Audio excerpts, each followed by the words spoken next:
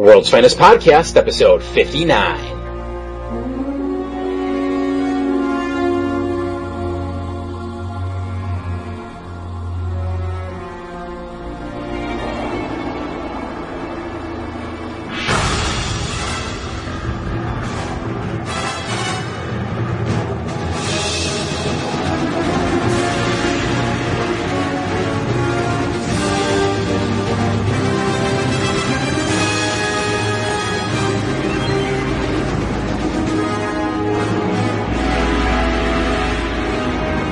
As always, I'm Michael Sims, and with me is James Doe. How are you, sir? I'm doing alright. How are you? I'm good enough. Life's treating me as well as it can treat me. It's neither good nor bad, it just is what it is. So, of course, you were on holiday. How long were you out of town? 7 days? 10 days? 8 days. 8 days. So, how was your trip? It was a lot of fun. Of course, that's the furthest north and the furthest west I've ever been. It was really pretty. I went fishing, of course. You have to go fishing if you're going to Alaska. You just have to do it. And went to the museum, went down to the southern coast, went out to a glacier. It was, oh, wow. It was like 40 degrees and raining. It was not something I expect in July, you know? Yeah. I got stuck in the Portland, Oregon airport for 7 hours coming back. That was not fun at all. Yeah. Were you actually in the airport itself, or were you stuck in a plane? I was in the airport. Okay. I got there. That was my stopover point, Portland, and yeah, my flight was supposed to be 2 hours after I got there, but it ended up being delayed 5 hours. Yeah, I didn't get home till 3 a.m. my time. And then, let me guess, you had to work the next morning. Bingo. Of course, that's how it works. Yep, that's just how it goes for me. Yeah. What time did you have to work that morning? Don't say like 6 a.m. Okay, I won't. Was it really? I was just guessing. Yeah. Oh, God. My manager terrible. let me come in a couple hours later, but I didn't want to handcuff them or anything, so. Yeah. It was misfortune, what can I say? So do you want to get into some emails? I think we have a couple. We do indeed. Alrighty, first one is from Tim, who writes, "Hey Mike and James, I've found something that is more embarrassing than Dick Perks Up from episode 325 of Earth2.net, the show. After finding out that episode 58 was delayed, I listened to the new episode of Mike and Nikki Mega podcast. After that, I decided I would try to pass the time by listening to as many episodes of WFP I can until the next one comes out. And I'm about to contradict a previous email I sent, but I don't really care. Dick Perks Up was not the most embarrassing slip on an Earth 2 podcast. It'll be explained. I was listening to episode 2 of WFP when Jesus Christ. I know. The audio quality. Ugh. Yeah. When I decided to take a break and have dinner, I came back to it, listened to your review of The Underdwellers, and in it Bruce takes one of the Sewer King's runaways in for the night. Mike had a gripe about Alfred saying, "I know nothing about kids," as he was Bruce's caretaker since age 8. After that, he said Alfred did another thing that shows his dedication, loyalty, and love for Master Bruce. At the time, you guys didn't catch it, and Ian never clipped it. Here it goes. Alfred helped Bruce raise Dick. All I can say is, back then, we hadn't really settled into our stride yet. So I don't think we were picking up on little innuendos like that at the time. Nope. Where now, someone says dick and we're like little schoolgirls. Hee hee hee hee, I don't know. But yeah, that's. Yeah. I'll go with that. Also, last episode, Mike said that Bucky's voice got better during the end of the series. Well, that's because he had 2 voice actors. He had a new voice actor. Ulysses Quadra played Bucky in Season 1, and Blaine Barbosa in Season 2. And the annoying one was the one who played the kid who worked Reality in Static Shock. Just had to point that out. Okay, thank you. Alrighty, next one is from Will, who is also DC20 Will Save on the forums. Oh, yeah. Greetings and salutations. Figured I'd email this rather than just post it in the forums, since not everyone that listens to the podcast also read the forums, which is a crying shame. Seriously, It's not that much work for so much fun. Why can't people see that? Anyway, on the subject, the ending of Sons of the Fathers is to me kind of poignant because Dwayne McDuffie has said on a few occasions that Richie was intended to be gay, but it being a Saturday morning cartoon series, you just couldn't have it. I view the ending as Richie trying to gauge his father's reaction to his lifestyle. It's very common among LGBT youth. Before I stopped caring what they thought, I'd do a similar thing to find out people's reactions before coming out. Then again, maybe I'm reading too much into an end of an episode gag. Regardless, Richie is one of the reasons I enjoyed Static Shock, and let's all be glad he didn't turn into the kind of sidekick that makes you want to commit murder like another character I don't think we're allowed to name anymore. Other than that, a frackin' good job as always, and I'm looking forward to more of Static, Justice League, Teen Titans, and JLU. Then the world? Of course! In my best Bison voice. With that little tidbit out there, because I didn't know that. I didn't know Richie, that there was supposed to be this subtext to him, that he was supposed to be homosexual. Does that change your perception of the ending of Sons of the Fathers? Because it does mine. I look at that now, and I'm right there with Will, where I'm thinking, oh yeah, maybe that was him testing his dad. What do you think? That I agree. It definitely has changed my view. And yeah. I too. I didn't know that, Richie was supposed to be gay. Mm-hmm. So yeah, I think that was, if you know the backstory like Will does, that makes perfect sense. Alrighty, thanks for that email, Will.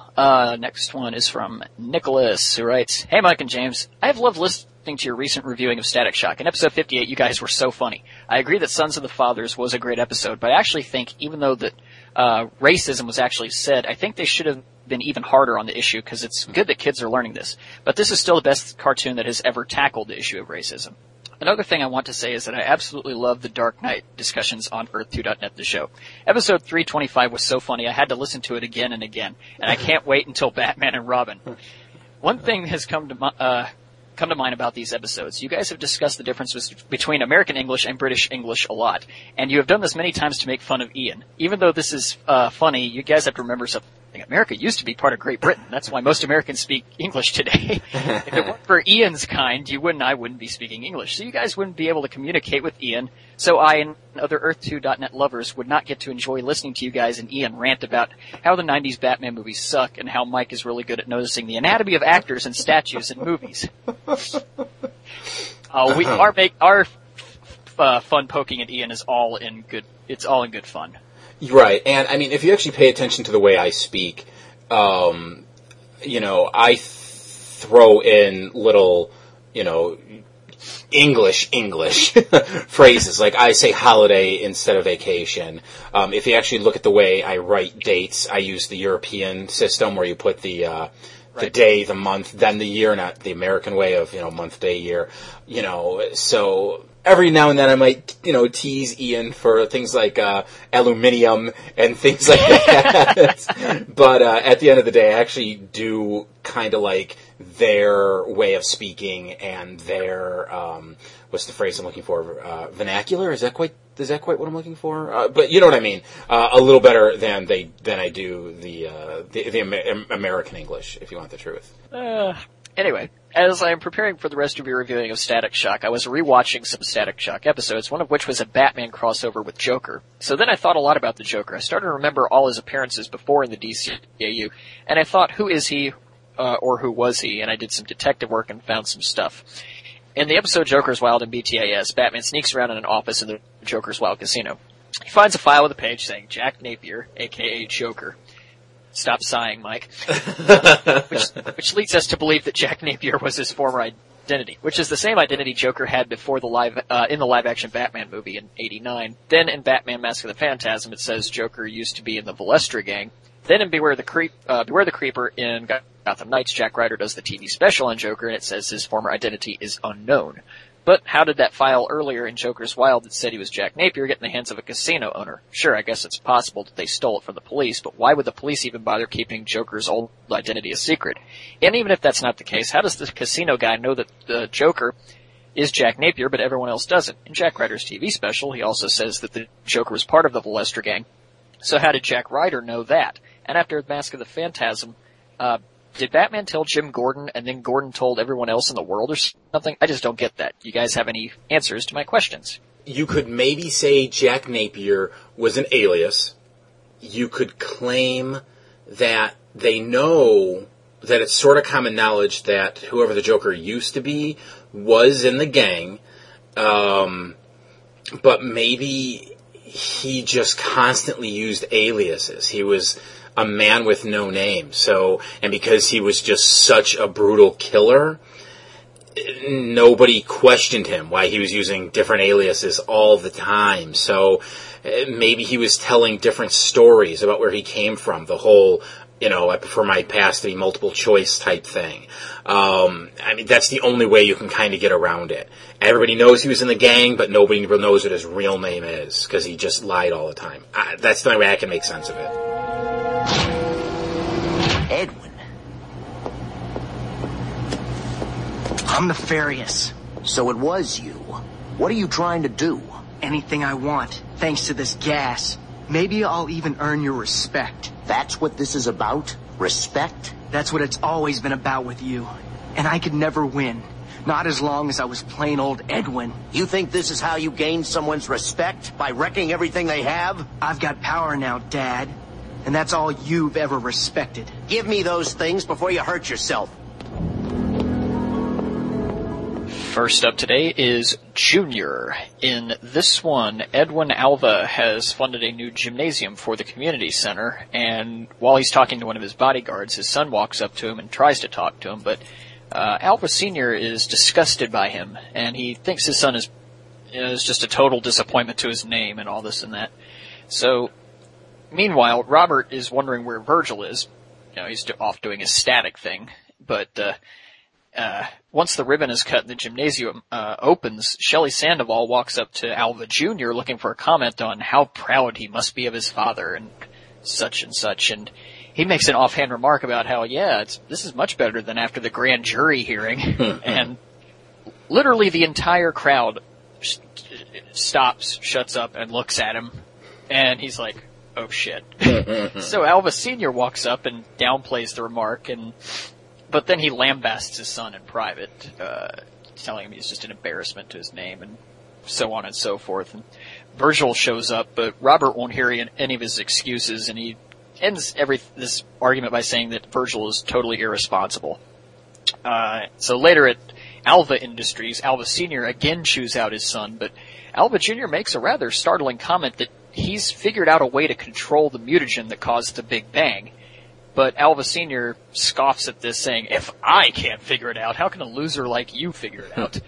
So Junior runs off, and he goes to the high security basement and takes the mutagen and makes a battle suit out of it with like these little bubbles that each contain a sample of the gas, and each time he pops one, he gains a different superpower.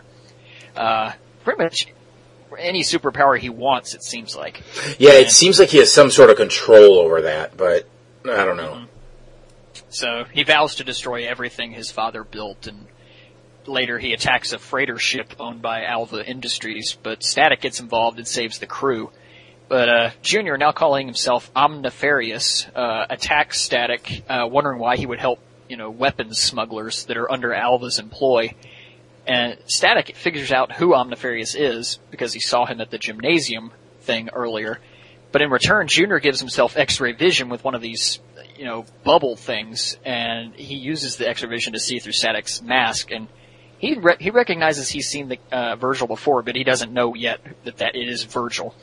So he flies off, and Static's just left to wonder what he's going to do next. And in the next scene, it's the Alvas are having dinner, and the bodyguard comes in and gives Alva Sr. the bad news about all the ships and warehouses that Omnifarious has been destroying of late. So he tells them to leave, and later Virgil and Robert talk briefly about, Virgil, what the hell has Virgil been doing lately? Why is he late to everything? And the phone rings, and Virgil picks it up, but Robert's like, oh, we're going to talk about this later. So Richie's on the phone. He's wondering what to make of Omnifarious's motives and why he would be destroying something his father owns. So another call comes in, and it's Omnifarious saying that he knew he'd find Static there, and he knows who he is now, and he threatens to expose Static's secret identity if he gets in his way again. So Static and Richie talk it over later, and Static says, look, if his dad's going to find out about his secret identity, he's going to tell him himself.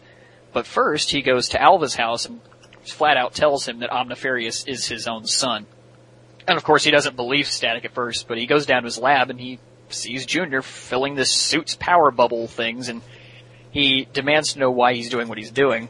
So Junior says, like, it's all about respect and power, and all Alva Sr. has ever respected was power. So, meanwhile, Virgil's about to tell Robert his secret, but Robert just had a heart-to-heart talk with Sharon, who actually defended Virgil, and which was kind of neat. Yeah. But he says, look, you don't have to say anything. I trust you, and I'm proud of you. I don't say it enough, but I'm proud of you. So Robert walks off back into the house, but Virgil's still was about to tell Robert who he was, but before he can, he sees some explosions coming from Alva Industries. So he has to go into action, and back over there, Omnifarious has sprouted bat wings and laser eyes and all kinds of other shit, and he's easily taking out these security battle suits that his father has sent after him to, rein him in, not to hurt him, but just to stop him. So Static shows up, and he takes out the robot battle suits with this massive electromagnetic pulse, but it drains him so badly that he crashes back onto the rooftop that Alva Sr. is on. And Static is like, what were you thinking? You could have gotten your son killed. And Junior flies down and says it was all about protecting his image and his legacy. And he proceeds to pop every single bubble on his suit, and it morphs him into all kinds of weird things. But finally, he changes back into human, but is petrified to stone. He turns into basically a statue. And this is, it's like, I guess a metaphor or something, because earlier I think Alva said that, he'd be better off with a statue than his son. And Alva actually looks really sad as the episode ends. I gotta say, the whole son who, can't live up to his father's standards and feels slighted and, tries to prove himself, that is so cliche. I hate it. But this episode wasn't that bad, in my mind. And the only thing that was really saving it for me, again, was the continued development of the Virgil-Pops relationship. And then they throw the whole sister thing in there, as you brought up. She defends him. I think she even says, if you tell him I told you this, though, I'm going to kill you. Yeah. And that shows that, yeah, she's the older sister. Yeah, she rags on him. Yeah, they don't get along all the time. But, she still loves her brother. She still, believes in him. She doesn't really understand what's gotten up her dad's butt in regards to not trusting him. And for me, yeah, that's what's really keeping this episode from being bottom of the barrel. I mean, had that stuff not been in there, I would be ranting about this episode from top to bottom. But that made it strong. That made it real strong to me. What about you? This is one of those few episodes where I don't have a grade. This is one where I was going to figure out my grade as we talked about it. And I really don't do that very often. But yeah, because I didn't know really what to make of this episode. I like you, I felt that the whole Virgil Robert thing was well developed yet again. Mm-hmm. Loved it. And I especially love that scene where Sharon is talking to Robert, and she's like, she says, this was the point where she says that, when they were going through a photo album, weren't they? And she said that she did something, but Virgil took the blame for it. Yeah. Because, their mom was already mad at her, and he didn't want her to get in even more trouble. So, yeah, I thought that was kind of neat. Mm-hmm. But, yeah, like you, the whole father-son, it's the thing with the Alvas was ridiculous in its clichéness. Although I have to say that was a rather interesting way to make sure Static's secret identity wasn't exposed. Hey, the guy turns to stone. Yeah, that's another thing I thought was just a bit too cliched. It was sort of like that douchebag who bumped his head, the guy who found out that Barbara was Batgirl. It's like, really, I don't know. I just hate that. This episode did a couple of things that got under my skin. Again, doing the whole, son can't live up to the father's expectations thing. What you just said about, the villain learning the secret identity, and then something happens to him, and then getting to the point where they're gonna pull the trigger and have Virgil tell his dad who he is, what he's been doing, and the dad's just like, whatever you're doing, son, that's quite all right, and pats him on the back and walks away. Now, that works for me in Over the Edge with Gordon and Barbara, because that's Gordon saying, I know what you're doing, but you cannot acknowledge this in any way, shape, or form in front of me. Because if I know this, we will both go to jail. That's what's happening in that scene. There's a subtext. Here, they just chickened out and didn't pull the trigger. And that's just a cliched thing you see in superhero stories all the time. I believe in you, son, and then just walks away. Ugh. But everything else around that regarding the Virgil-Pops relationship really was just firing on all cylinders for me. I gotta tell you, I don't really have any more notes here. Mm-hmm. If you have anything else you want to rant about, by all means. Yeah, I mean, I just don't have a lot to say about this one, if you want the truth. I like this one. I do. I think if the Alva feud had been stronger, I wouldn't mind the cliche that they went with. It's been said before, if you're going to use a cliche, that's fine. There's nothing wrong with that. Start with it.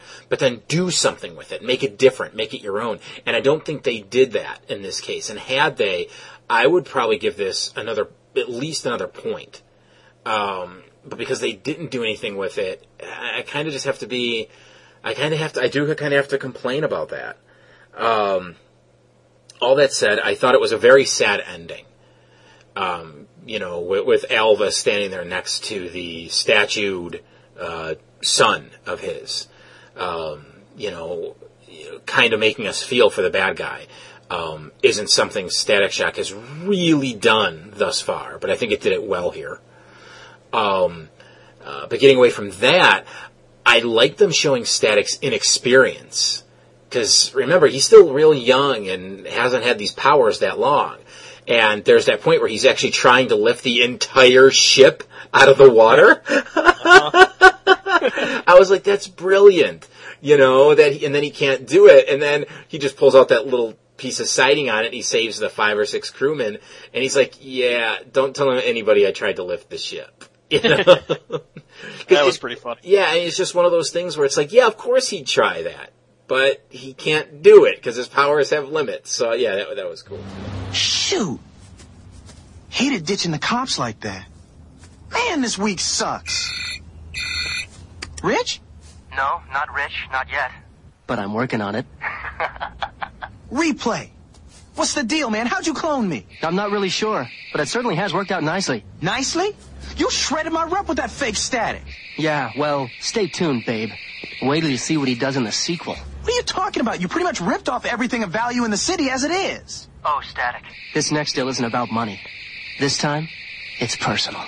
Ciao. Next up is Replay. In this one, we start out and we're watching this young guy, teenager or something, and he's at the mall and he's trying to buy a watch, and the watch salesman's like, "Where do I recognize you from?" And the kid is all like, "Oh, I used to be on TV, but then they canceled my show and they fired me." Grah! So he's like, yeah, I used to have the fame, the girls, the money. And he's like, and the watch seller is like, oh, okay, good day then. And the boy is like, what are you talking about? And he's like, well, you just said you don't have money, so you can't buy this watch. He's like, oh, I wasn't going to buy it. You were going to give it to me. He's like, and the watch salesman's all like, yeah, whatever. And when he turns around, he's surrounded by duplicates of this young man. Of course, the alarm goes off in the mall, and who just happens to be there but Virgil, Richie, and Dana? Daisy. Who's Dana? Oh, Dana's the girlfriend from Batman Beyond, isn't it? Yeah, okay, Daisy. Sorry. Okay, Daisy. They're all there, and Virgil creates an excuse so he can turn into Static and go fight this guy. At one point, he ends up duplicating himself into just at least a dozen duplicates. The fight ends up outside of the mall at an amusement park that's run down. It's being torn down, as a matter of fact, and it ends up in the Hall of Mirrors. And while they're in there, Static figures out, doesn't figure out, is told what this kid's power is. I believe he calls himself Replay, hence the title of this episode. And that, as I said, is to create duplicates. As they're fighting, something goes wonky that they never really explain, if you want the truth. No, they don't. Something happens where Virgil's power goes off, the kid's power goes off. With the mirror being there, it creates a duplicate of Static that is under the control of Replay. So then Replay uses it being the duplicate of Static, to rob banks, malls, just whatever he can. And what he's trying to do is, it's not about stealing the money, it's about tarnishing Static's image and getting the world to turn on him, just like the world turned on him after his show was canceled and he was fired. The mayor ends up assembling a task force to take down these bang babies, and that includes Static now because he's gone rogue. Static ends up in a confrontation with the police, but he has to flee. It gets to the point where Richie even starts to doubt Virgil's allegiance, I guess. So Static ends up he ends up kind of, in a funny way, threatening Richie to help him track down Replay and his dupe. And they end up at a brand new TV studio where conveniently Richie is able to remote control the cameras and broadcast on live TV, no less, the Static fighting his duplicate right as Replay admits his plan in a very James Bond villain type way. Mwahaha. And Static is able to he's able to destroy the dupe of himself. He's able to knock out Replay. The bad guy's arrested. The day is saved, and Static's reputation is saved. So there we go. What are you thinking about this one, sir? Mediocre at best. At best, yeah. This guy Replay, all he is Baby Doll with Jamie Madrox's powers. Exactly. That's all he is. And the only thing is, Baby Doll actually had a truly nefarious plan. Murder. Uh-huh. This guy's ultimate plan is to vandalize a TV studio set. Uh-huh.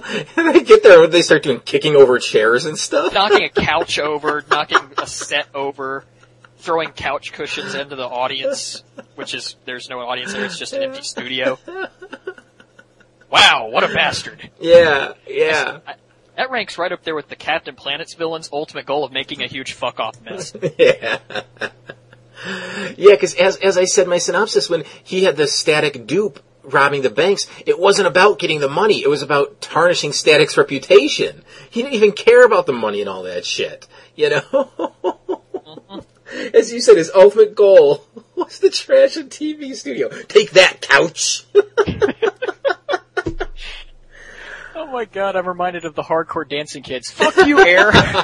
Yes. We're going to have to link to that picture in the feedback thread for anybody who hasn't seen that yet, guys. You have to check it out. It's hilarious. Okay, hilarious and for just all the wrong reasons. This is what I wrote in my notes. I'm just going to read these verbatim. Cliched story. Quote-unquote wronged star, evil double, everyone doubts hero, fixed by TV camera. You know, that is just... Ugh. It's lazy writing. Oh yes. Again, this goes back to what I said just a few minutes ago. Start with a cliche if you want to, but do something with it. Don't take the cliche and put your characters in it and not change it and not make it better. And that's exactly what they did. They didn't make it any better. Oh, it's just brutal. Okay, I shouldn't say it's brutal. I mean, the episode's watchable. It definitely is, because I do like that scene where Static shows up at Richie's place, and he's like, look, because what happens is Replay finds the what is it called? The shock box? Yeah. Okay, finds the walkie-talkie thing on the duplicate Static. He's like, oh, what's this? So he uses it to contact Static, and Static, the real Static, goes to Richie, and he's all like, can you use this, can you modify this so that I can use it to listen to someone else's conversation without them knowing? And Richie's like, yeah, but why should I help you, blah, blah, blah. And Virgil's just all like, look, if I've really gone bad... Oh, what's the wording? It's something like, if I've really gone bad... Yeah, do you have a choice? And Richie's just like, oh, okay. I thought that was pretty funny, you know. And there were other little moments, you know, when Richie shuts the door in Virgil's face when he thinks he's gone rogue, which of course is before Virgil threatens him. I do like when the task force is going after Static, and they're shooting the nets and the missiles at him, and he has to drop down into the sewer, and the way he does that, and he magnetizes the lid so they can't follow. All that was really neat. It's just the story around it was lame. Did you catch This Week Sucks? Yes, I did, yeah. Yeah. I know we got it in Zeta, but... Yeah. You know, that, of course, wasn't watched as much as this show. Right. It was and is. This is still played on Disney. Mm-hmm. Because... I wonder if they censor it. I don't know, because I've seen this episode before, but only because when I was in Disney World last year, at one point before I was heading out to the park that day, or maybe it was in the evening, I don't remember. I had the TV on, I should say, and I was watching the Disney Channel or whatever I had put it on, and it was the Disney Channel, and or something, I don't fucking know. And what do you call it? I was just like, oh, Static, I'll give it a watch, and it was this one. But I can't remember if that line was in there or not. I just remember the thing with the duplicates and the kicking of couches. That's it. Yeah. Speaking of that scene, I know Richie is really bright, but how often does he practice on working TV studio control boards? Yeah. I mean, yeah, I know he is a computer whiz, but that, yeah, no. Yeah. And then, as I said, the cameras are remote controlled. If they're remote controlled, why would you even need cameramen? Yeah. You know, exactly. I think the union would have a problem with the creation of remote-controlled television cameras. You know? The Teamsters would not be happy. Nope. Oh, God. You know, and again, it's just way too convenient that there just happens to be this big TV out in front of the studio, and the cops are just about to barge in. Oh, no, wait a minute. Let's see what's going on. Oh, Static's fighting himself. And this kid's admitting his plan. Oh, now we know who to bust. What? Well, it's happened in a span of roughly 10 seconds. Yeah. All of this. Yeah. The police's target changed in a matter of 10 seconds. Yeah. And I love how the mayor's all like, we're going to use non-lethal force to catch these bang babies. But then they're shooting missiles at Static. Yeah. You're telling me those missiles are non-lethal? Really? Bullshit. Furthermore, how pissed off would you be if you were a common thug and you're like, now wait a minute. I just robbed a liquor store and that cop tried to shoot me in the chest with a gun that could kill me, but this guy with superpowers they're going to shoot rubber bullets at? What the fuck is going on in this world? You know, I'd be pissed I want off. superpowers, goddammit. Exactly. I'd be going over to Alphas being like, dude, gas me. I don't care what you turn me into. Gas me. I'm not getting sniped by these cops.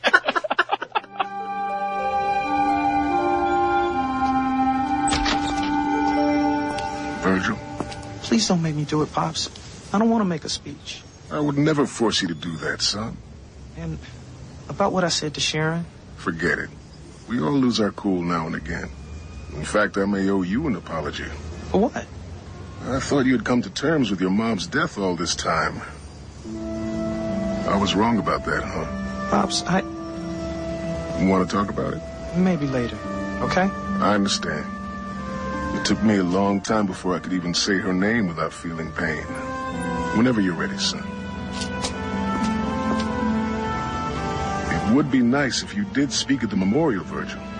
If for no one else, for your mom. Just think about it.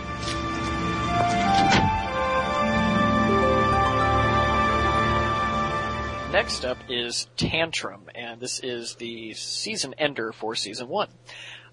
In this one, Virgil goes to his mother's gravesite, and, he's just talking to her, in quotes, and he apologizes for not coming around as much, as he should, and, he says he just hasn't felt like coming around much lately, and he starts to relate a story about something that happened a couple of weeks ago. Well, he was on a class field trip at an amusement park, and he's there with Daisy and Richie, and Daisy's mom, who's a chaperone, walks up to them and just kind of takes Daisy away to some kind of picture-taking booth or something, and Virgil and Richie go elsewhere, and they end up having a food fight. I don't know how it leads into it, I cannot remember, but they have a food fight, and after this randomness happens, one of the transport trains in the amusement park goes out of control, and Static has to leap into action to stop it. Well, after he does, a woman walks up to him and kisses him on the cheek and says that his mother must be very proud of him. And Static is naturally depressed by this. And when he gets home, Virgil trips over an old box of some old tapes from his childhood, most of them with his mom in them, because Sharon and Robert are making a compilation video for a memorial service for her. And Virgil, not wanting to think about his mom at that point, makes up some excuse about homework to get out of helping them. And he goes on patrol to clear his head, but he ends up losing a battle to this big purple hulking bang baby. And the next day, he and his class get their essay papers back from their teacher, and this nerdy guy Thomas, who was at the amusement park earlier, complains about getting a 99 instead of 100, and he's worried about what he'll tell his father. Later, that same purple bang baby from earlier attacks the class's teacher in the parking lot, saying, "Wrong, wrong, wrong." And Static shows up and tries to stop him, but again, he just gets beaten. He gets the crap beaten out of him. Later, Sharon says that Virgil needs to prepare his speech for the memorial service, but, he ends up throwing a tantrum and runs out to the roof. So Robert walks out, and they have a really heartfelt talk about everything, and he never realized that Virgil hadn't come to terms with her death yet, and he says he would never force Virgil to speak at the memorial service if he doesn't want to, but he says as he walks away that it would really mean a lot to the family, and he should do it if for nothing else than for the memory of his mom. And later, Richie calls Static to let him know that he's found something at the scene of the attack on their teacher, Thomas's essay. They go to his house to pay a social call, and we see that Thomas's father is the overbearing type who demands perfection and looks down on 99s. His mom, however, is very nice and welcomes the boys into the house with open arms. And when the boys show Thomas the paper, he throws a tantrum and kicks them out of the house. And he then starts growing fangs, which cements his status as the big purple hulking bang baby. So at Virgil's house, Richie and Virgil are watching a tape of baby Virgil, and he's crying and throwing a tantrum. So little Sharon asks their mom to punish him since he's being bad, but she doesn't do anything, and she just kind of smiles. And baby Virgil continues to cry, but eventually he stops, and their mom says he wasn't being bad. He was just cranky, and he needed to work it out of his system.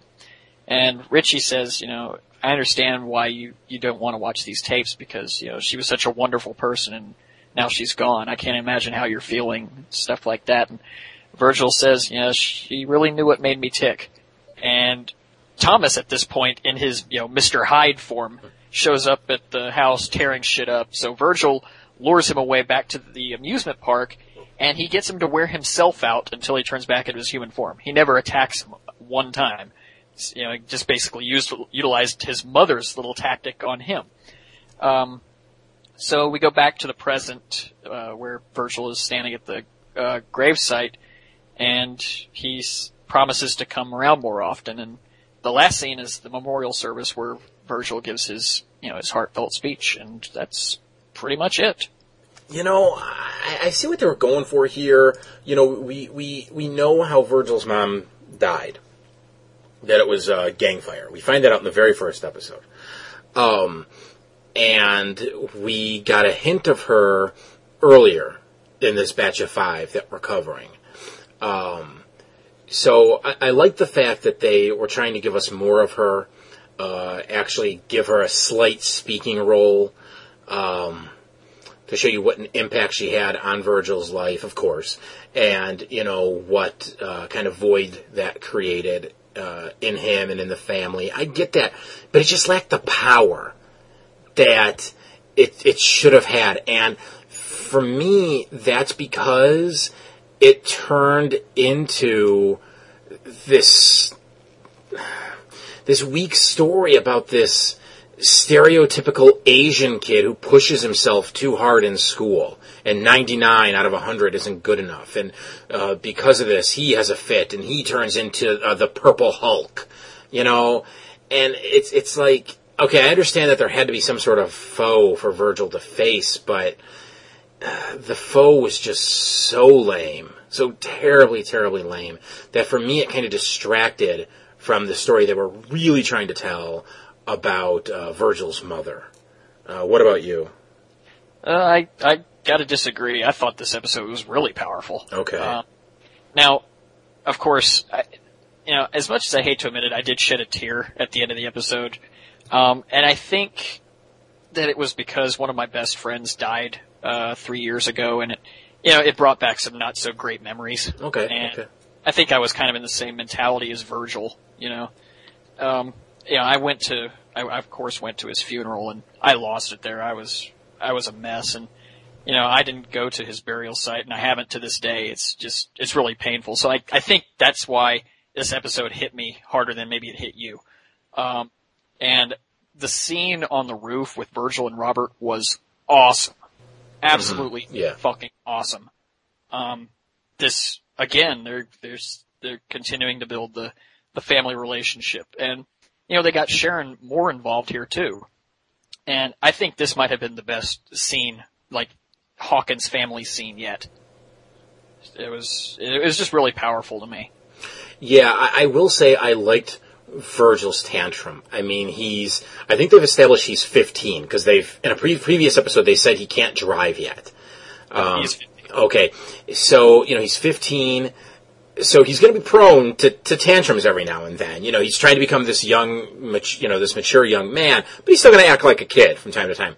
And when all these emotions are just raging in him, and his sister's like, no, you're going to make this speech, whether you like it or not. And he's like, no one asked me. And he just runs out of there. At first, I was like, really? But the more I thought about it, I was like, no, I could see someone acting like that, like a 14, 15-year-old reacting that way.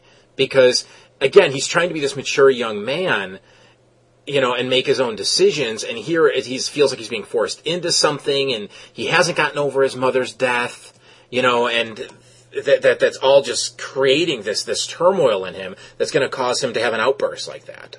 So that part I liked. But just, I don't know, like I said, it just wasn't strong enough for me. It just wasn't. I really feel that the B story, the story with the monster, hurt the episode overall. It distracted them from what they were trying to do. I don't know. Yeah, I absolutely see where you're coming from there. But it really had to be a throwaway kind of villain and story, because they couldn't have something overshadow the main story, I don't think. So I understand why they did a throwaway type subplot. Getting away from all the serious stuff here, I think we need to have a stat gets thrown into a dumpster alert. Has it been happening all that often? It's happened, because I'm pretty sure it's happened at least 3 times already. Okay, let's think. It happened with the one where he lost his mask last time, where Rubber Band Man and his sister were dating, right? Right. Okay. It happened here. It doesn't happen in the next episode we're going to talk about too? I think it happens in Power Play, doesn't it? No. I don't think it happens in Power Play, but Well, somebody gets the old guy in power play gets thrown. The old guy does, yeah. Virgil does end up in a dumpster in the big leagues because that's how he. I think that's how he misses what happens to the mule faced guy. Yeah. Yeah. So yeah, Huh. I knew there was no time it happened. So yeah, I officially have created the static thrown into a dumpster alert. Oh, there you go. We'll keep an eye out for that for now on. I do have a question. And if anybody can answer this, do please, James, you let me know. Anybody out there in listener land, let me know. They're having a memorial service for his mom, who's been dead since before this series started. I didn't understand that. I didn't understand having a memorial service. I got to assume she's been dead for at least a year, if not more. And they're doing this now. I don't know. That wasn't working for me. Speaking from personal experience, like I said a few minutes ago, I had a friend who died 3 years ago. Their family, his family, has had a couple of memorial services for him. So okay. It does happen. Okay. I'm just throwing it out there. Well, okay, no, that's fine. Like I said, if anybody could justify it, then, it wasn't something where I was going to take a point off from the episode. It's just something that confused me. Because, I've been lucky in that death really hasn't touched my life all that much. Probably 9-10 years ago, a close friend of mine did pass away, and that did tear me up inside. But that's really the only death that's ever really come close to home for me. And, they had the wake, they had the funeral, but I don't remember there ever being any memorial service after that, like on an anniversary or anything like that. So that's why this one is just sort of throwing me for a loop, because I'm just not familiar with the process, with how it works, because like I said, I'm kind of lucky like that, Uh-huh. So, yeah. But yes, they do happen, so. Okay. I think this was just weird. This is kind of an animation flub. Virgil gets plastered with this pie right in his face, the side of his head, and in the next camera angle, there's none of it on him. Oh, really? I didn't catch that. Yeah, I don't think I have any other real notes. I've said my piece. I really do like this episode a lot. Yeah, overall. no, and getting back to something you said a minute or two ago, I understand them using a throwaway villain. It's better than them tossing Eban in there and wasting him. But I just didn't like the story around the throwaway villain. Okay, we've got Virgil, who has every right to be having this tantrum because he just can't deal with these feelings. And then we have a kid who's having a tantrum to the point that he's turning into the Incredible Hulk because he got a 99 out of 100 on his paper. And it's like, you're comparing apples and oranges here by saying, Virgil's just running out of his house rightfully having a fit, and this other kid's turning into a monster because he got 1 point off on his essay. Oh, noes! And it's like, really? That's what you want to complain about, guy? Really? So it just seems so weak to me. I'm sorry, what were you going to say? I'm going to attempt to justify it by saying that, A, he doesn't know that he's turning into this thing. That is true. Mr. Hyde, Jekyll and Mr. Hyde thing. B, he has a very overbearing father and is probably under a shitload of stress. True. So, and C, of course, he doesn't know about Virgil's crisis, so. Well, no. What I mean is, right, no, he doesn't know about it, but I'm saying the producers of this episode, they obviously knew what they were doing. So by them, I just wish that the student had a better reason to be turning into the monster than getting 1 point off on his paper. Mm-hmm. Just give him a legit reason to be having these fits, so Virgil can maybe sympathize with him at the end of the episode. Because you never sympathize with this villain. You just never do. Not every villain you're supposed to. But this one, there's just no way you can at all. No. And so I just wish the producers had given him a stronger story. That's all I'm getting at. Especially when you compare it to Virgil's. But I also have to go back to what you said a while back, where you don't want that to overshadow Virgil's story either. So, yeah, I don't know.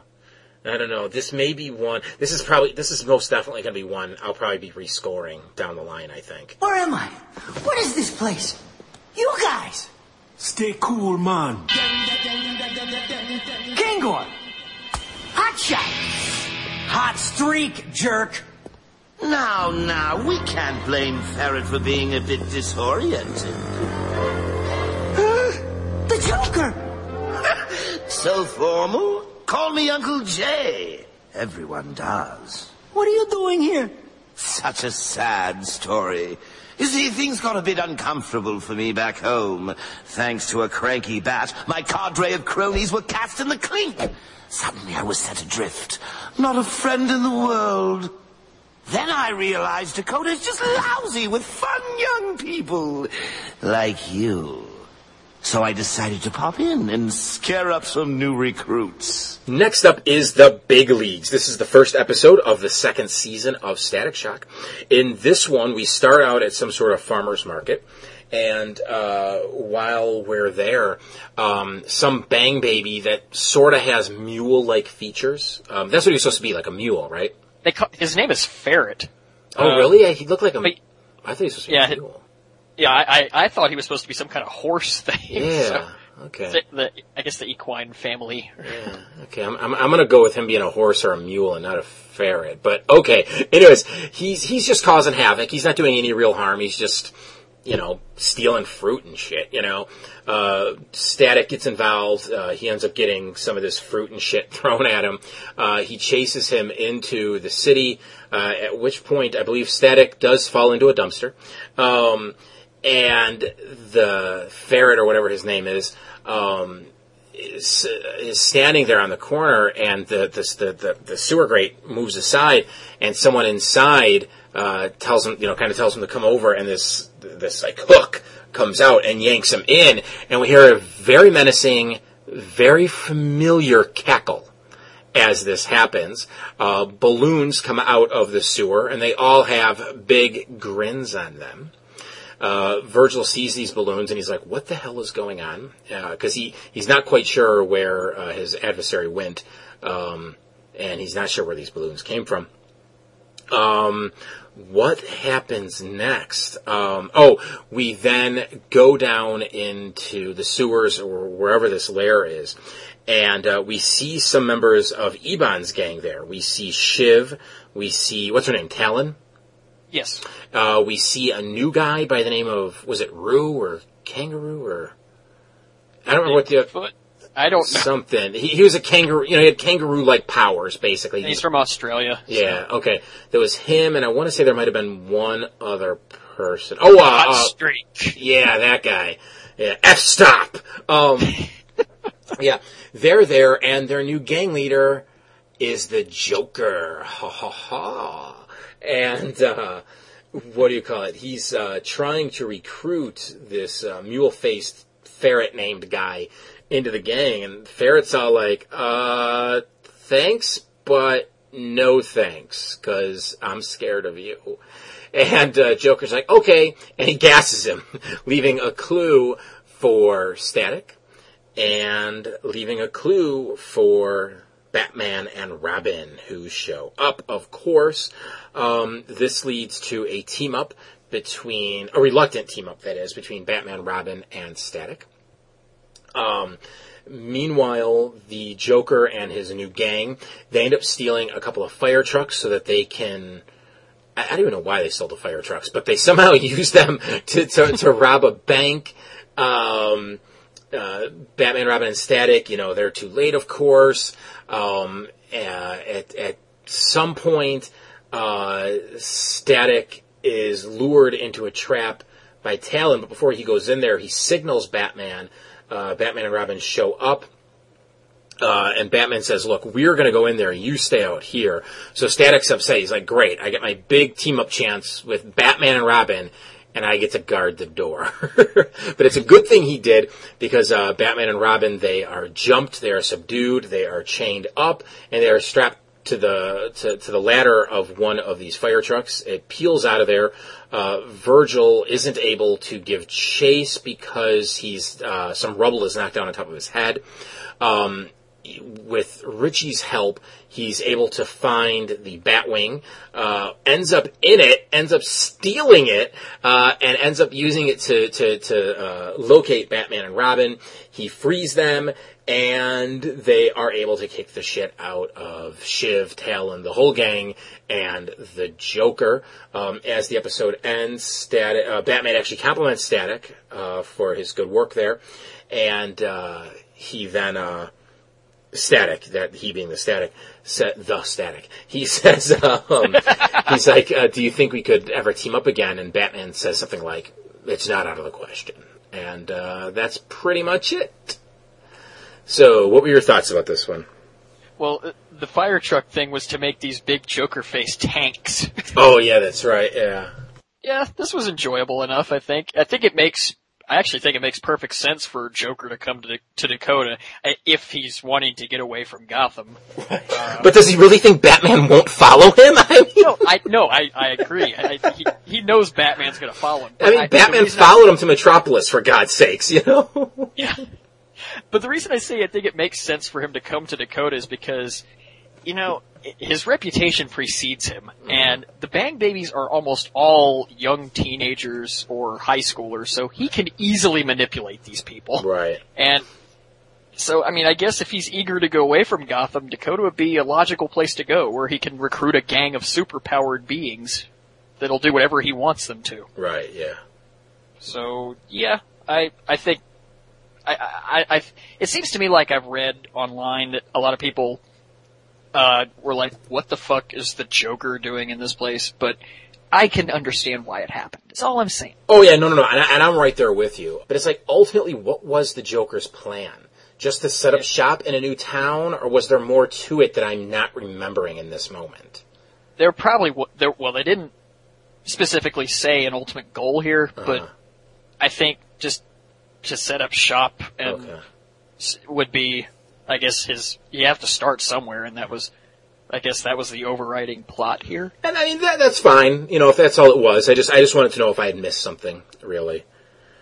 Something I was liking about this, though, is this is clearly an older Tim Drake.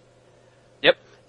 He's a lot bigger than the last time we saw Tim, which would have been probably in an episode of Superman, the animated series. So we know some time has passed. It's a different voice that also sounds a little older. At one point, he's called the Boy Wonder, and he makes some crack about not quite liking that title anymore, because he's probably just shy of a teenager at this point. And at first that bothered me, but I'm like, no, I like that, because again, now that they're bringing Static into the DC animated universe, because this is the first sign that it is part of the DCAU, they're just showing that a certain amount of time, and we don't know how long that is, probably just a few years at this point, has passed since we last saw Robin. So I think it was a good choice on their part, instead of going with the more adolescent Robin that we were used to in Gotham Knights. To me, it seemed like Robin was no more than 2 years younger than Static. At most. Yeah. I thought he was 13, maybe even 14. Mm-hmm. So, yeah, that was nice. Yeah. And what I liked about that is, even though he is clearly younger than Virgil is still in awe of him, because Robin has so much more experience. You know, so that's really cool that they allowed the older character to be in awe of a younger superhero. Yep. And hey, we've got the new Justice League Joker design here, which is awesome. Yeah, I thought this awesome design. Yeah, it really is a solid, slick design for this character, because we've had 3 designs for this character in the DCAU. The original in BTAS, the Gotham Knights, and this one. And if you want to, you could even say the Return of the Joker one was another design too, because his head was his hair was different. And Oh, yeah. he was bulkier. So Yeah. you can say that was a different design. Right, yes, okay, we'll go with 4. And I want to see a little more of this one, but I definitely love this design for this character. Yeah. Well, we'll see more of it in Justice League, since that's what design it was. Yeah. But, yeah. I gotta say, I loved the way Static took out the Joker. Yeah, wasn't that awesome? That was fucking awesome. Yeah. I mean, just tell people, like, for anybody who hasn't seen it. Oh yeah, of course. Yeah, so Static single-handedly takes out the Joker's fire truck tank, since of course it's made of metal and all, and Joker feigns being like, help me, and he lays out his hand with the joy buzzer in it. So Static grabs his arm instead of Batman, and he's like, ha, gotcha. Oh, and Static's like, oh, that was nice. Here's one of my own. He electrocutes the Joker. Yeah. And Batman just standing there in the background with this little smile on his face, like, ha! Not bad. Yeah, taste of your own medicine, sucker, you know? It has been said before, and we'll say it again, I know we will. The villains don't unmask the prone heroes. But, of course, you know, I don't know, maybe someone has said this at the forums, maybe someone wrote in and said this, maybe you said it to me, maybe someone else said it to me, maybe I said it. I don't know where I got what I'm about to say from, but I got it from somewhere, okay? It's the Joker just sees Batman as Batman. So that it makes sense for him not to unmask Batman. Someone like Two-Face, the Penguin, Poison Ivy, it doesn't make sense for them. But the Joker, I can sort of go with it at this point. For as good as this episode was, as cool as it was to see Batman again, an older Robin, the new design for the Joker, that was all neat. If there's one major gripe I have with this episode, was that they did not do justice to the BTAS theme.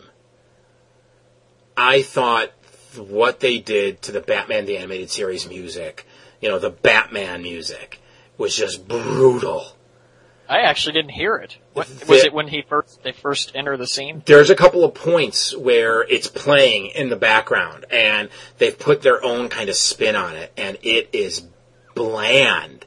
It's generic as all get out. It almost sounds like a bad karaoke version of it. Ooh, man, I'm gonna have to go back and listen to that, because I didn't notice it at all. Yeah, I could swear it's played a couple of times throughout, and it just made me cringe. And furthermore, the music they were playing at the beginning of the episode when Virgil was chasing the mule guy through the alleys, that rap or whatever they were trying to do. What the hell was that? Did you not catch that either? I didn't catch that either. Go back and listen to that. That's worse than what they did to the Batman theme. Anyways, I do have a question. Did Richie always have an earring? I was wondering that myself, because I know he has one in... God, what episode was it that we've covered today? I know he's had it in at least one of the episodes we've covered today. Oh, okay. So I'm gonna lean towards yes. So, I guess. I thought it might have been a new thing that they just added for this season. But, okay, yeah, if there's anybody out there, I'm too lazy to go back and look, but if there's anybody out there that can say, yeah, he had one in all the episodes so far, or no, he didn't, but he started wearing one in this one particular episode prior to the one we're talking about now, the big leagues, then, yeah, just write in and let us know, because I saw that and I was like, that's a little different. And when Virgil was in the Batwing, and they were figuring out that it was could be controlled via voice. At one point, did he use a Jamaican accent? He changed his voice when he was talking to the computer. Yeah. I couldn't tell if he was going for a British thing, but if he would only be going for a British thing if he was making fun out of, like, Alfred, but he wouldn't know of Alfred, but it sounded Jamaican. It almost sounded like a whole different voice actor. Yeah, I think he was just trying to be cute. Okay. But, I mean, that's, I know exactly what you're talking about, but I think he was just trying to be funny with it for some reason, but it didn't really make any sense. What did you think about Batman? Because there was a slight redesign on him, too. Yeah, his design was a little off, I think. His head seemed small for some reason, I think. There were points where it seemed small, and there were points where it seemed too big, too. Yeah, his design was definitely off. Yeah. Well, I mean, it looks like it would be a simple design, but maybe it's not. Maybe those guys who aren't used to doing it, of course, the animators of Static aren't going to be used to doing Batman, just have trouble with it, you know? I don't know. Yeah. Because it just looked funky. At one point, when he first showed up, we get this profile shot of him walking, and it looked very Frank Miller-ish, where just kind of hulking and hunched over, and then he like shrunk down. I could swear he shrunk down in the frame too, and that just then he kind of became the Batman we saw, and it all seemed. I could tell it was a different model, but it still seemed off model. All the same, if that makes sense. I don't know how you can be off model from a new model, but hey, that's what I'm going with, and I'm sticking with that. I don't know. At the end of the day, it was just really cool to see Batman, Robin, and the Joker in my book, even if I felt Batman was a little off model, because, like I said, we get to see an older Tim, and we get this whole new Joker with this really badass design, so that was cool. You want to tell me what's going on? Simple. I'm a superhero. Yeah, Richie, I got that much. Excuse me. When I'm in costume, I prefer that you address me by my superhero handle. From now on, just call me Push. Okay, Push. How'd you get your powers back? And where'd they come from in the first place? Sorry, bud. That's classified. What? And this isn't like you. The heavy tube, the big secrets. What's up? Nothing's up. Except me. I feel great. Better than I ever felt. That doesn't answer my... Hey, does this have something to do with that old guy you met? It does, doesn't it? Mind your own business, V. You are my business partner. Oh, I see. When you're the only one with powers, everything's fine. When I get them too, suddenly it's a crisis. That's not what I said, Rich. Frankly, I just think this thing is getting out of your control. I can handle it. And I don't have to explain myself to you or anybody. Now back off! And lastly up today is Power Play. In this one, Richie is at the gas station hideout place, and he's kind of just goofing around playing superhero dress up, and Static shows up and ribs on him for his antics, but Richie gets kind of pissed off, and he says, you know, sometimes I think the wrong guy got the powers, and he just takes off on his motor scooter or whatever he has there. And as he's going, yeah, he is. But it only escalates from there. So as he's going home, he pretty much runs over this old guy while he's on his scooter. You know, he helps the guy up, but when he does, the guy electrocutes his arm, and Richie sees a couple of hoodlum-looking guys on top of a jungle gym laughing at this whole thing, and you know, he tries to follow the old guy to find out what he just did to him, because of course he notices that his arm got zapped. But when he turns around, that guy's gone, and he turns around again to see where these two jerks went, and they're gone. So he just kind of hauls ass out of there. And the next day, he and Virgil are eating lunch at that sidewalk cafe they're always at. Virgil goes in to get some drinks, and we see this truck, I think it was a tractor trailer, like going out of control, speeding towards a poor puppy that's wandered into the street, because that's not cliched at all. So Richie runs over into the street to save this poor little soon to be flattened dog, and I don't think he trips or anything. He just kind of stops, but he screams, and we don't see what happens because we pan over to Virgil coming out of the restaurant, and we pan back to the truck, and Richie is surrounded by this purple force field, and Virgil has a big WTF moment, and he's like, oh, Richie has superpowers. So they go to the junkyard where they always kind of practice. Static always practices his powers and shit, and they just want to see what Richie can do. And it turns out that Richie pretty much has Vindicator-like powers. You know, he has force fields and levitation powers and the power of flight, and possibly the power to kill a yak from 200 yards away. Only Tenacious D fans will get that, but seriously, they really could have called him Wonder Boy at this point, because he has all the powers of Wonder Boy.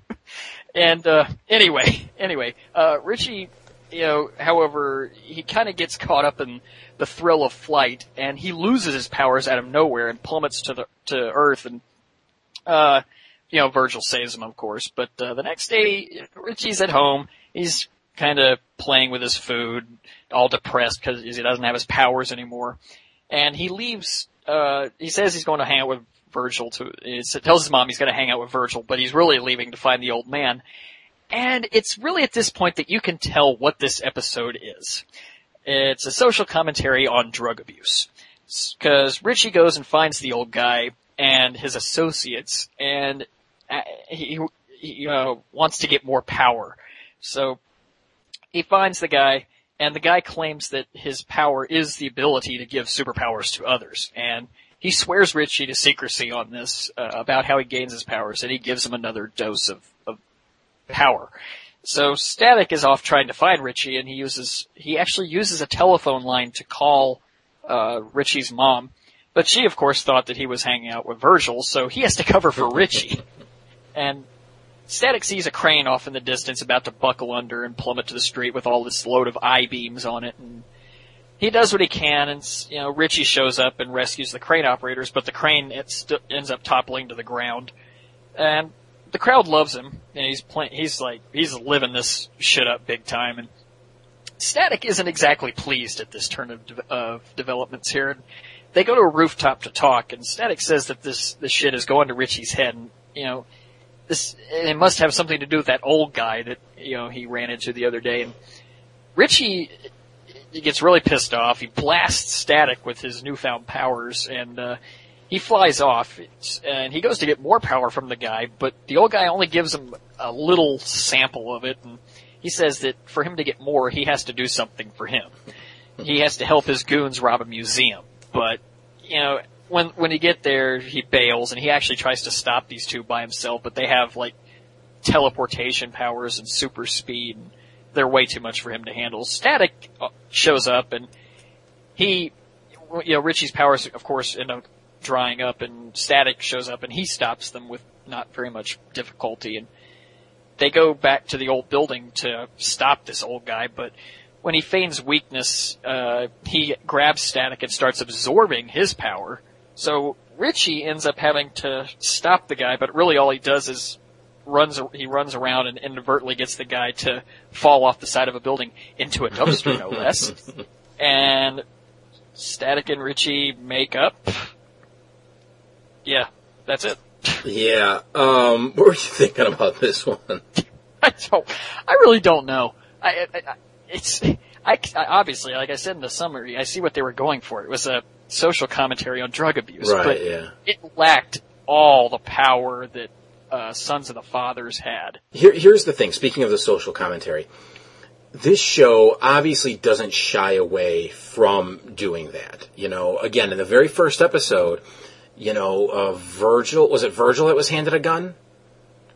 There was something with a gun, I remember in the first episode. Then there was, Sons of the Fathers, with the racism, whether we agree or not on the amount of power that was in Tantrum, they were still dealing with a family that's devastated by, the loss of a family member, the mother. From gang violence, exactly. So they don't shy away from it. And here, they sugarcoat drug abuse and drug pushers by wrapping it around, or by wrapping a superhero story around it. And this whole thing about superpowers, and it's like, no, just do a drug story. Just have Richie be taking some nameless pills that give him powers. You know what I'm saying? They could still do the whole power thing. It's just it's the purple gas. It's Alva's gas, but in pill form, and it can be controlled just like it was in the one with the son, Junior. Junior, yeah. They could have done it a lot better, and not. It's almost like they were afraid. Like in the first season, they were willing to take chances, and now they're in the second season, and the network's like, you can't take chances anymore. And they're like, but we want to do social commentary. Yeah, well, then sugarcoat it, I hope that's not the case. I hope not. I could swear I've heard there's another episode coming up that does deal with gun violence or something. I don't know. I think so. But I like the fact that this show was getting messages across. And yeah, okay, they're still doing it, but don't water it down, man. Give us give it to us. Play straight, you know? It's a very linear episode, too. There's not a whole lot of depth to it. Right, yeah. Which is pretty sad when they're trying to do a social commentary on drug abuse. Right, exactly. And I'm trying to figure out, and this is going away from the social commentary thing, but I'm trying to figure out why they animated Ragtag, the old man, in such a different way than everybody else. To me, it reminded me of the animation in, I think it's the first Creep Show. I don't know, there was something about, did you pick up on that? He was so different than everybody around him. You seemed more detailed than everybody around him. Yeah, it was more detailed. He didn't seem to fit in that world. It was just so different. I haven't seen Creepshow in probably about a year and a half, but that was the vibe I was getting off of it. If anybody is more familiar with Creepshow, has seen it more recently, let me know if I'm thinking of the right thing here, because he reminded me of something from Creepshow. I just don't remember what. I like the design of him. It just, I don't know, it just didn't fit the world. I don't want to shortchange this episode, but like I said, there's not a whole lot of things you can say about this episode. No, you really can't. I mean, we can talk about, Richie and Virgil feuding again, when nothing would ever break them apart. But Richie was such a douchebag in this episode. Right, yeah. I don't feel like they did that relationship justice. Because you're right, they made Richie out to be just a bit of a jerk. And I mean, hey, power corrupts. Okay, I understand that. But why is he acting this way to Virgil when Virgil's been nothing but nice to him? He's acting this way because Virgil made a joke in the first 5 minutes of the episode? Really? You guys never mind the fact that Richie jokes on him all the time. Exactly. If you're going to dish it, you better be able to take it, So that motivation just didn't seem honest to me. And that kind of bothered me. I don't know. There's parts of this episode I like. I liked the training. I liked the scene where Richie blasts Virgil, and the look on Virgil's face, like, dude, because he doesn't want to shoot back at his friend, and he could easily take Richie out in a heartbeat. Okay. But he doesn't want to hurt his buddy. It didn't come together the right way for me, and it all was just sort of flat at the same time. Yep, pretty much what I'm thinking. Yeah. Anything else, or do you want to score these? Yeah, I guess we'll just have to score it, because truthfully, I can't think of anything else to say about it. Okay. You know what? I looked at my note. My notes. There's one more thing I wanted to say. Richie, of course, when he gets his powers, he goes by the ever so clever name of Push. And, because what were the other guys? Jump and Run? I have no fucking clue. Jump and, I don't think it was Run. Speed? I don't remember what it was, but yeah, they were not clever with their code names. But, when he figures out how to use his powers and he's saving people with them, the scoops he was making, they were very much like Green Lantern constructs. Mm-hmm. I don't know if that was a conscious thing or not, because I think it was earlier in this episode, Virgil said that he still sometimes pretends that he's Green Lantern. Yep. So they mention Green Lantern, and then we see a Green Lantern-like use of power. So I'm wondering if whoever wrote this was a Green Lantern fan and got those couple of things in there. I don't know. Most likely. Could be. So anyways, Junior, what are you going to give this one? I'm going to give it a 4. A 4, wow. Okay, I wrote down a 7, and I don't know why. I don't either, because I think you were you complaining about it more than I was? I was. Or am I, to quote Roger Clemens, misremembering it? I'm going to give it a 6. But, again, this might be one that gets rescored somewhere down the line, because I don't know why this one. I mean, yeah, again, it was the Hawkins relationship stuff that's great, but everything else around it was kind of lame, so I don't know, but it's getting a 6 for now. Replay. I'm debating on a 2 or a 3, and fuck it, I'm giving it a 2. I could not watch this episode again. I'm giving this one a 5. I think I'm high. I think you're high and your grades are high. Nice, I like that. Okay, Tantrum, what are you going to give this one? I'll give that one an 8. I originally had it Hey, remember, this one hit close to home for me. So No. That's probably why I'm probably biased on this one, admittedly. So I'm laughing at just the disparity so far. Again, this is great. I wrote a 7. I gave it a 6, but I wrote a 7. You gave a 4. You gave a 5, or you gave a 2. I gave a 5 on the last one. You gave an 8. I'm giving a 4. We were like all over the place here. This is awesome. This is the greatest disparity ever. It is. 59 episodes. The big leagues. I'm going to give that one a 7. Okay, I'm giving that a 6. So okay, we're balancing out here. And power play. I'm going to give it a 5 because I think it was just average. My heart's giving out. We agree on a score. Oh my God! Perish the thought. This'll help him recover from the Joker's gas. The Joker? Here in Dakota? Why did he hog-tie Ferret? And what's with that note, missing you? He's bored. He needs an opponent who can measure up. Hey, I can measure up. Don't take it personally. Batman and Joker go way back. Can I help? Probably not. Is he always this gremlin? Hey, you didn't say no. Feedback in the form of emails and MP3s can be sent to feedback@worldsfinestpodcast.com. That's feedback@worldsfinestpodcast.com. Next time on World's Finest Podcast, we'll discuss 5 more episodes of Static Shock. Those being Brother-Sister Act, Static Shack. Oh, I can't wait for that one. Frozen Out, Sunspots, and Pop's Girlfriend. Woo-hoo-hoo! Nice. For James Doe, I'm Michael David Sims saying thank you for listening to World's Finest Podcast.